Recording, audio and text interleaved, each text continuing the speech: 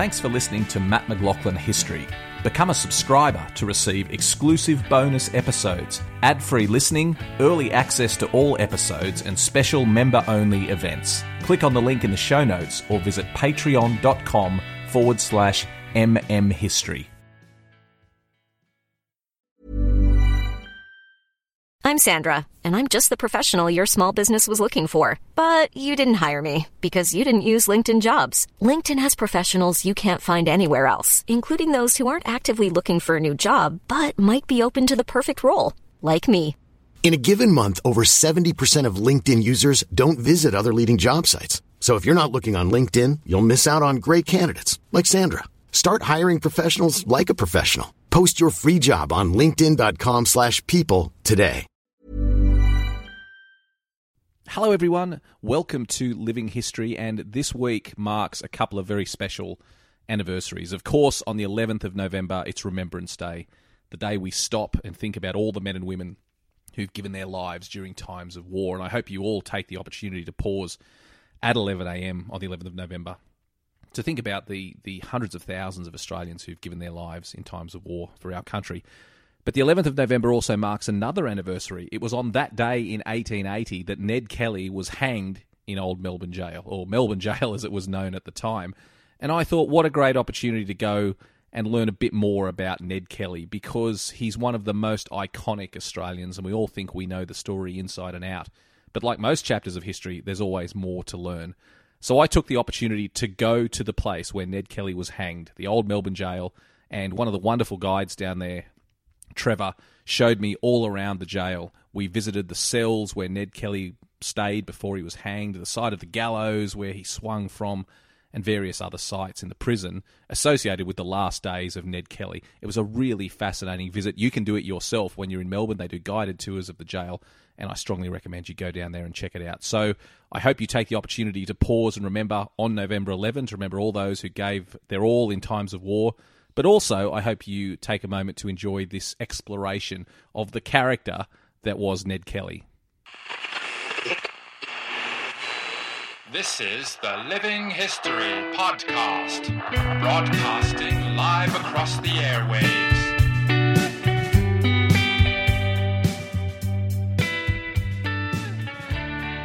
Trevor, we're standing here in a relatively modern courtyard outside the jail. But this is really where the story of Ned Kelly's final days begins, doesn't it? That's right. He arrived here straight from Glenrowan after overnighting in Benalla, and they brought him here from North Melbourne Station into the hospital that was in the middle of this courtyard. Now, he was very ill. He had just come from a shootout with the police where he'd ended up with 28 bullet wounds in his arms and legs. 28 bullet wounds? 28. Most of those were from shotgun pellets, I think, but they're still wounds. They were still bleeding. He was in shock. So he was in a pretty bad way. In fact, they were scared he was going to die, and they didn't want him to die. He was the only survivor. The other three members of the gang died at Glenrowan. And they didn't want Ned to die because they wanted to hang him, and they were certain about that. So he went straight into the hospital here, and he was there for 6 weeks while they got him well again. So it would have been a pretty traumatic time for him. Infection was a potential problem. I read that he had his own waterbed, which surprised me. I didn't even know they had waterbeds in the 19th century, but apparently there was something like that to sort of ease the pressure on his wounds. He would have been an incredible amount of pain as well. I thought so, yes. I mean, we're talking about 1880. There's not much in the way of really good medicines around. And you mentioned shotgun pellets as well, without being too gory about it. The 19th century arms would have caused some pretty grievous injuries, you would expect. They would. The police had Martini Henry rifles as well, and they did real damage if they hit you, big bullets. They would hit the body, make a small hole, tumble over on the inside, and burst out the back with a great big hole out the back. That's a large caliber projectile. It is, and if you see Ned's real armour, which is available in the library here in Melbourne, on the breast of the armour, there's a sort of a little bump coming out. Well, that was made by a Martini Henry bullet. The gang put the armour up against a tree to check to see if the bullet would go through. So that's why it's weird, because when people look at it, the bullet's obviously hit from the inside and they think, well, what happened? Did it go right through? No, it was before it was even worn. So it would stop a Martini Henry bullet, and that is an indication of how serious the armour was. 5 millimetres thick, made of steel, and heavy. Imagine the noise and the concussion when those bullets smacked into that armour. Exactly, and not just that, the damage it did, because it pushed the armour back on his body. So when they hit him in the head, in the helmet, pushed it back against the face, cut his nose, his eyebrows, bruised him. He was in a bad way, and would have looked, I think, pretty terrible at the end when they took the armour off. So he spent 6 weeks in the hospital over here, and then what was the next chapter of his fate? The next chapter was that they decided the luxury of the hospital was no longer for him, and he was to be taken from the hospital and into a cell in the old cell block on the other side of the yard. Now, it was a cell where he was looked after. They tended him pretty well, and the governor of the jail at the time, Castillo, seemed to have a degree of sympathy for Ned. He seemed to get on quite well with him, but he could be heard exercising in a small yard out there, and they could hear the clank of the chains on his wrists and ankles as he walked around. But he was there for about 8 weeks, and was taken out of there off to Beechworth for an attempt at a trial there. It became pretty evident very quickly that he wasn't going to be found guilty if he was tried at Beechworth. Too many mates around the place. So they brought him back here, and they tried him in the courthouse on the corner here. That in itself was a bit of a circus. The trial was supposed to take 1 day, according to the judge, Redmond Barry, because Barry was a bit worried.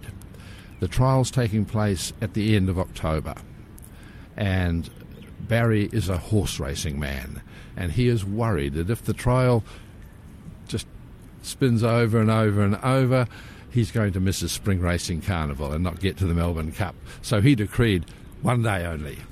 As it turned out, it took 2 days, but the result was obvious. Kelly was found guilty of murdering one policeman of the 3 that he did shoot.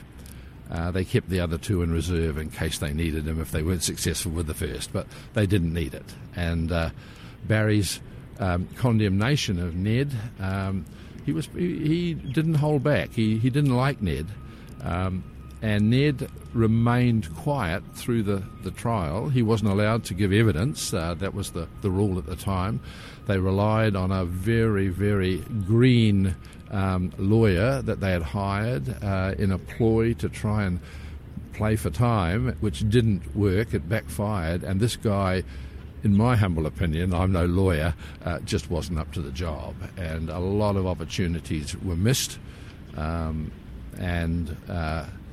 The result being that Ned was found guilty and sentenced to death. And then he came back here, obviously. This was where he came to meet his fate. He did. In fact, the sentence itself was theatrical.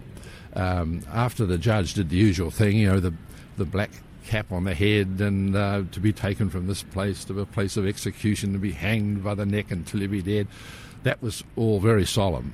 And then Ned himself looks at the judge, leans forward, points at him and says, "I'll go further than that.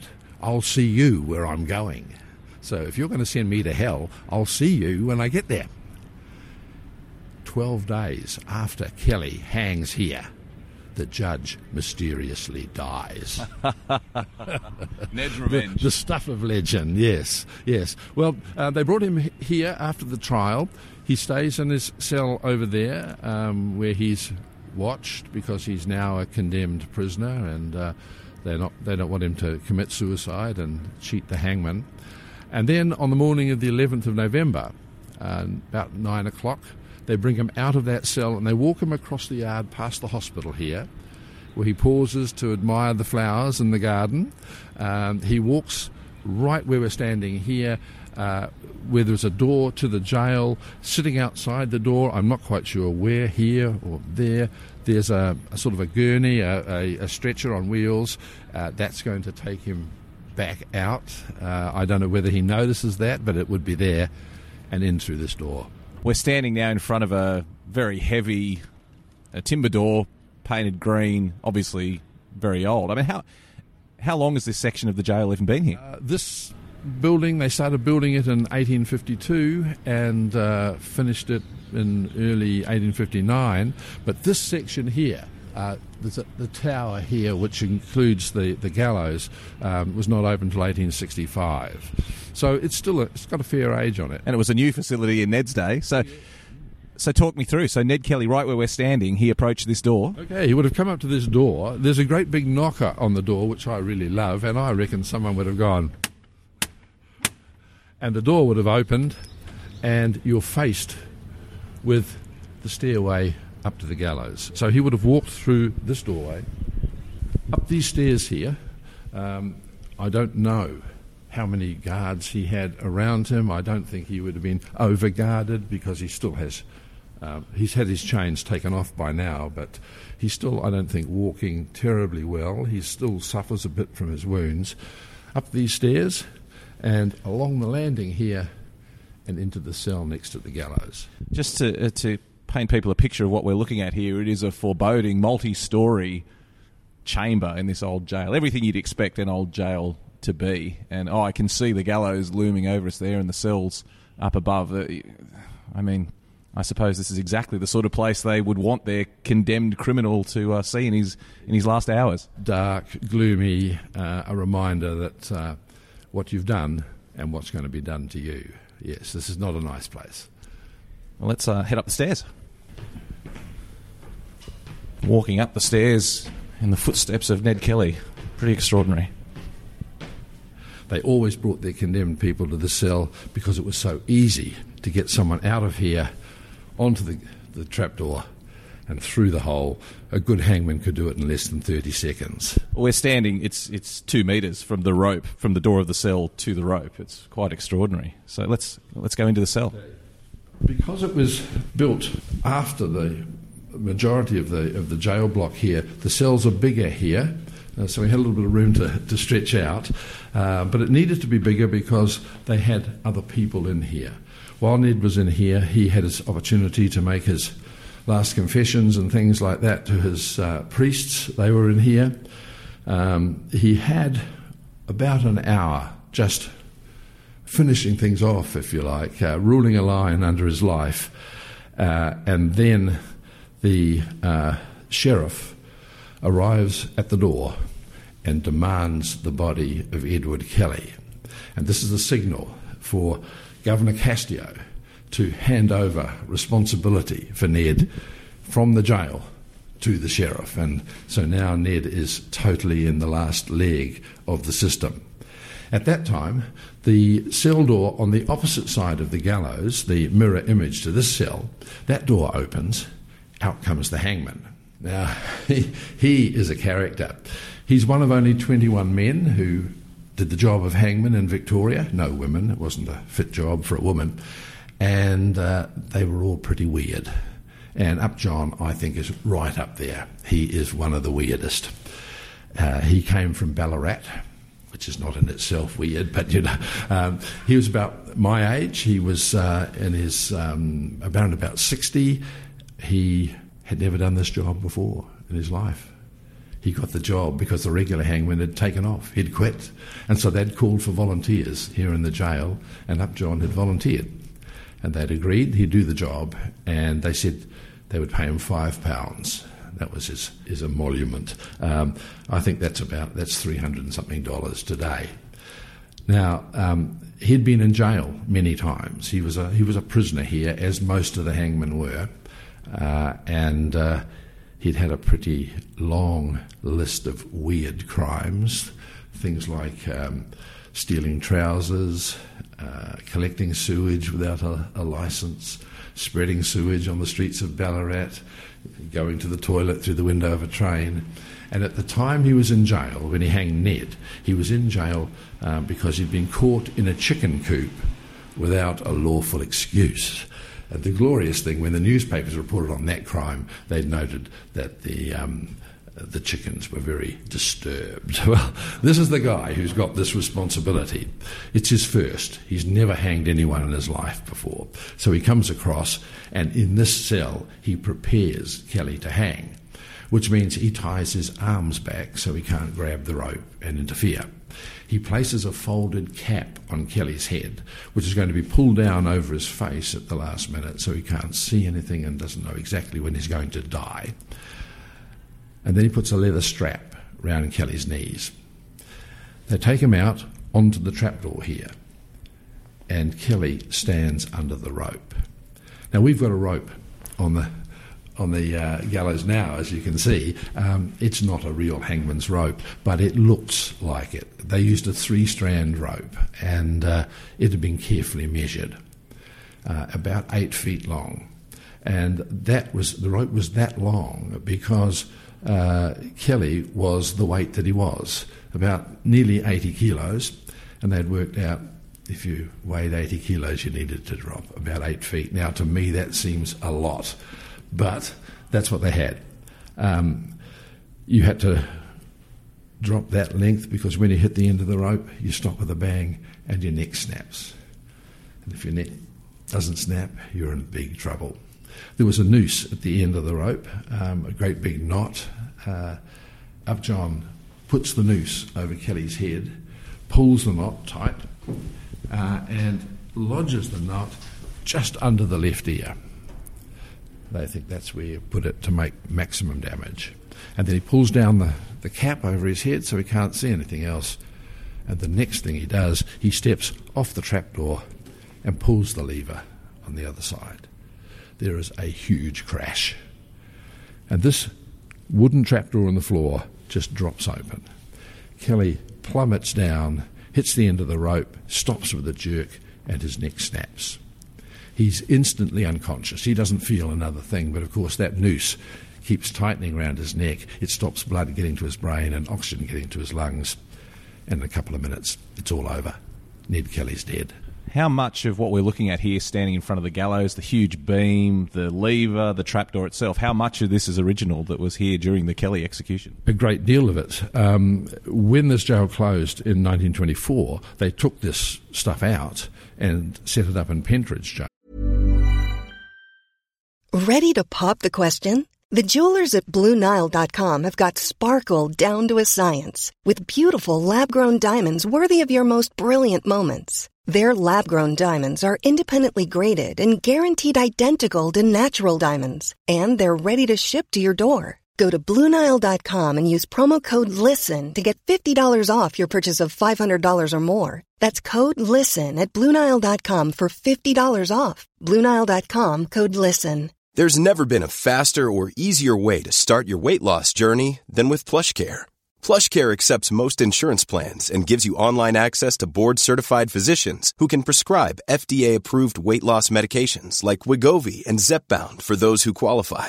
Take charge of your health and speak with a board-certified physician about a weight loss plan that's right for you. Get started today at plushcare.com/weight loss. That's plushcare.com/weight loss. plushcare.com/weight loss.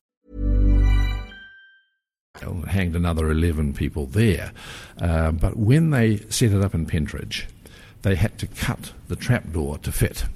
And so when it came time to bring it back here, when Pentridge closed in 97, the trapdoor didn't fit in the hole.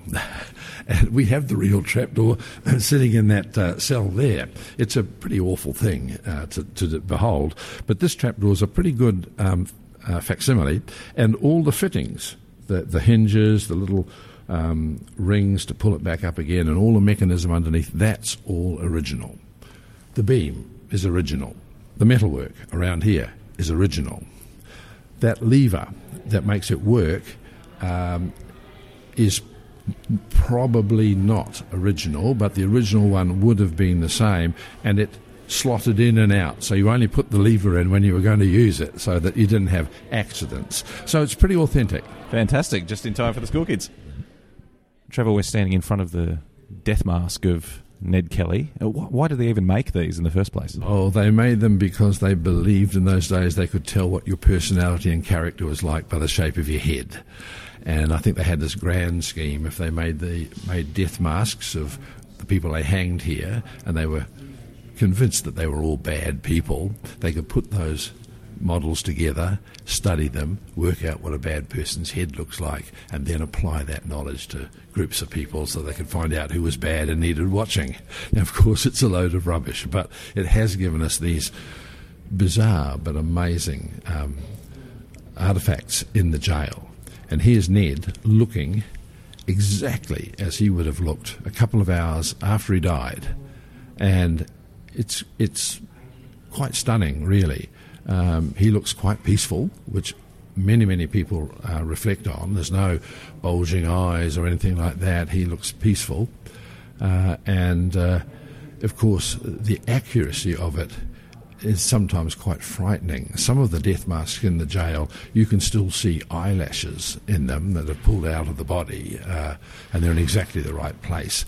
Now, this wouldn't have been the first model out of the mould that they made, because once you've got a mould, which they made first, you can fill it with plaster as many times as you like and get as many death masks as you like. And Ned, of course, was a celebrity. So if you owned a death mask of Ned Kelly, that was a license to print money.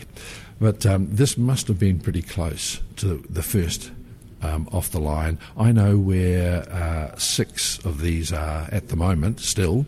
You can see them around Australia. So if they made 20 before, then 6 still remain. Of course, they're very fragile. If you drop that, you just end up with a lot of plaster crumbs on the floor. But this one, not just because it's Ned, but because it stands out from the wall in the jail here, is special. Because when you go round to the back, you can see the mark of the rope round Ned's neck.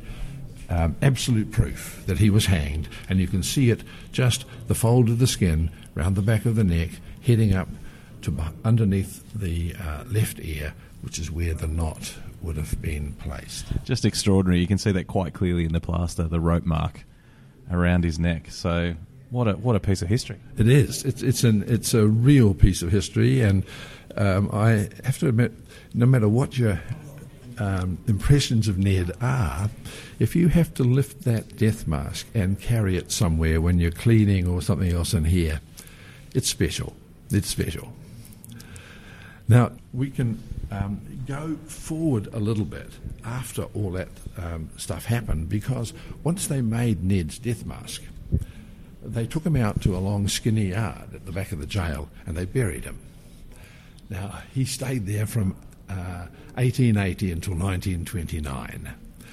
They always buried the victims of the rope there, because there was a law passed that said if you were hanged in the jail, you were buried here as well. And that came to pass in part through what happened to George Melville in 1853.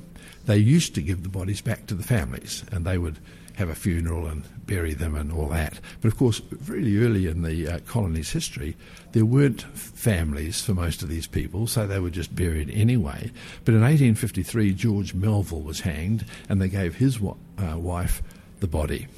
She didn't do what was expected of her, and she took his body down to her oyster bar in Little Bourke Street, laid him out in the front window, surrounded with ice and flowers and ribbons, and for 2 days she used his dead body for advertising. And she stood out in the front of the shop and she spruiked, "Here, come over, I've got my husband George, what those rotten people at the jail had done to him, and while you're here, come and buy some fish and chips." And this was reported in the newspapers, who reported that business was brisk. But of course the authorities got to hear of it and said, "No, you can't do that." And eventually they passed a law which said if you were hanged here, you were buried here. And that's why Ned was buried here. In 1929, the jail had been closed for 5 years, and they had decided to give all the land behind this building that we're in now to the Education Department, and the Education Department eventually built a school there. People pointed out at that stage that there was a cemetery here, with the bodies of, I think, 49 executed prisoners in it, and the law said they had to be buried in a jail. And now they were no longer buried in a jail, and what was worse, they were going to be buried in a school playground. Not a good look. So they dug them all up and transported them to Pentridge Jail, where they dug 3 big holes, dumped them in there, covered them up, and promptly forgot where they put them. The bodies weren't discovered until 2008. They were dug up very carefully. They wanted to identify who was who, and in 2009 they identified Ned's body. When the coroner had finished with the bones in 2012, they gave Ned's skeleton back to the Kelly family. And in 2013, the Kelly family had a funeral for Ned and buried him in the little town of Greta up in the northeast. So that's where Ned travelled after his execution. But it didn't stop there. There's always been a story about Ned Kelly's skull. This seems to have been spawned by I think it was a Ballarat newspaper, who wrote a report about medical students going crazy on Ned's body after his execution and chopping it up. They alleged that there wasn't a famous person's office in Melbourne that didn't have a bit of Ned Kelly in it, and his head was cut off and his skull used as a paperweight in an office. Now, this story gained quite a bit of impetus from people who were interested in Ned Kelly, and it was always assumed that that's what had happened. Now, when I first came to the jail as a tourist in 1970s, in one of the cells there was Ned Kelly's death mask, and right beside it, Ned Kelly's skull. Now, you knew it was Ned Kelly's skull because it had Ned Kelly written on it, but that's how it was advertised here at the jail. And that skull was stolen and eventually held to ransom. And we got communications from the person who had it in Western Australia, offering to give it back if we could guarantee a decent burial for it and that sort of stuff. Now, National Trust was a bit embarrassed about this situation because we really didn't want to be dealing in human remains, and we probably shouldn't have had the skull on show anyway. But eventually, that skull was returned, and DNA tests were made upon it through one of the Kelly family still alive, and it was conclusively proved that the skull was not Ned's. So Ned's that paid a bit to the rumour, but the next thing that made it even surer that the skull wasn't Ned's was the discovery of Ned Kelly's skeleton at Pentridge. And we have a photograph of it here. And there's Ned's skeleton, and you can see a large chunk of the skull is still there. So this skull that they had here couldn't be Ned's. And what's more, the top of that skull, it's not a great photograph there, but when you look at the actual bone, it's been cut on the top. So it's been worked on during an autopsy, and there are a couple of other cuts around the body too, which suggests an autopsy. So really, the only bit of Ned's skull that's missing is this front piece here, and it wouldn't have been intact, it wouldn't have had any integrity, so it could be anywhere. It was a great mystery while it lasted, but the only part of that mystery that still survives is whose skull is that? Trevor, we've just come into one of the cells here, and there's a full collection. There's 4 death masks here in front of us of other prisoners that were executed. What can you tell me about these? Well, I love this cell because it gives you there's a great story for each one of these 4 men, but it shows you how accurate these death masks are. We're standing in front of Alfred Archer's death mask now, and if you look at it very, very closely, you can see he has a full set of eyelashes sticking out of the plaster. Now, that in itself is pretty ghoulish, I suppose, but those eyelashes have pulled out of the body into the plaster mould they made, out of the plaster mould and into that model, and they're in exactly the right place. Now that is fine detail. It's quite extraordinary. The the making of death masks. Here we are there. It was a skilled job. A number of people made them here at the jail. One of the most famous was a bloke called Kreitmeyer, who owned a waxworks in Melbourne. And it seems that there was a deal that Kreitmeyer made the death masks, and he got the right to make a model for himself to show in his waxworks. So you would find the day after a person was hanged here, his death mask and model and the story of his life pops up in Kreitmeyer's waxworks for people to pay and go and see. Trevor, you spend a lot of your life with the ghost of Ned Kelly, exploring these rooms. Where does he sit in your mind? Because some people think of him as Australia's Robin Hood, a real hero, a hero of the working man. Other people have called him a murderous thug. Where do you think he belongs in Australian history? Well, it's interesting that you've identified that contrast, because that's a problem for me here at the jail, because I meet people from both extremes. Ned Kelly's a thug, Ned Kelly's Robin Hood, and of course the real story is down the middle. I find the story intriguing. I wouldn't mind an hour at a dinner table with him to sort of really see what he was like, because we've got his actions and we've got what other people have written about him, and we have his words in the Giraldry letter, for example, and we can sort of make an analysis of that. But he seems to have been a real character. People who knew him appear to have liked him. For example, I've never read anything written by a woman who didn't find him charming. I suppose that's the Irish coming out in him. But he was a tearaway. I think the word larrikin was invented to describe him right from a young age. He had a hard life, and a lot of people use that as an excuse for his actions, but a lot of people had hard lives back then. It wasn't easy being poor Irish in early Victoria, and Ned had those troubles, but other families and other people who had those troubles didn't necessarily become horse thieves, bank robbers and cop killers, and Ned did go down that track. He was born into a family that seemed to make a real art of stealing horses, and there's a long history of that in the northeast of Victoria, and Ned was drawn into that, so that's what he knew.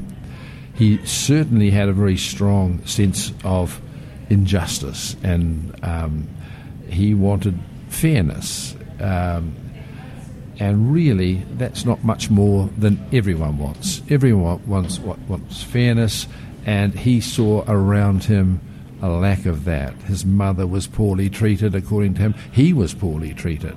The way he was treated here in the jail, not by the jail people necessarily, but during the court case, it wasn't very fair. And he was very aware of that. So I find him an intriguing character. There's a streak of, I don't want to say cruelty, but he was a hard man. There was no question about that. What happened at Stringybark Creek, where the 3 policemen were killed, is still controversial. People still argue about it. Did Kelly give the police a fair chance? Kelly always argued that he said, "Throw down your guns." One of them did. He survived. 3 didn't. They were shot. Kelly also said that he was expecting them to shoot first and ask questions later, and he cited evidence for that, as other people have. Ian Jones, for example, I suppose the great go-to expert on Ned Kelly for years here in Australia, he contends that, but people who argue from the other side say no, that was a fabrication of his imagination. So there are so many mysteries in this man, and I don't know if we're ever going to get any closer to solving them, because people are still writing about him.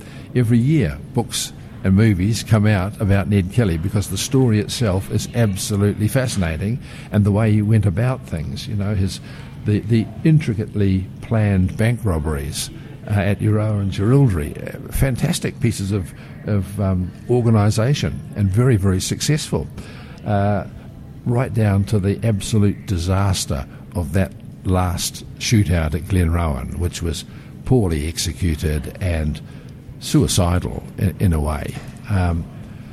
He's a man full of contradictions, and I don't see me in my short life ever being able to solve all of those. Well, Trevor, thank you for your time in showing us the story of Ned Kelly in his final days. It's been absolutely extraordinary. Thank you very much for your time. It's been a pleasure. Thank you.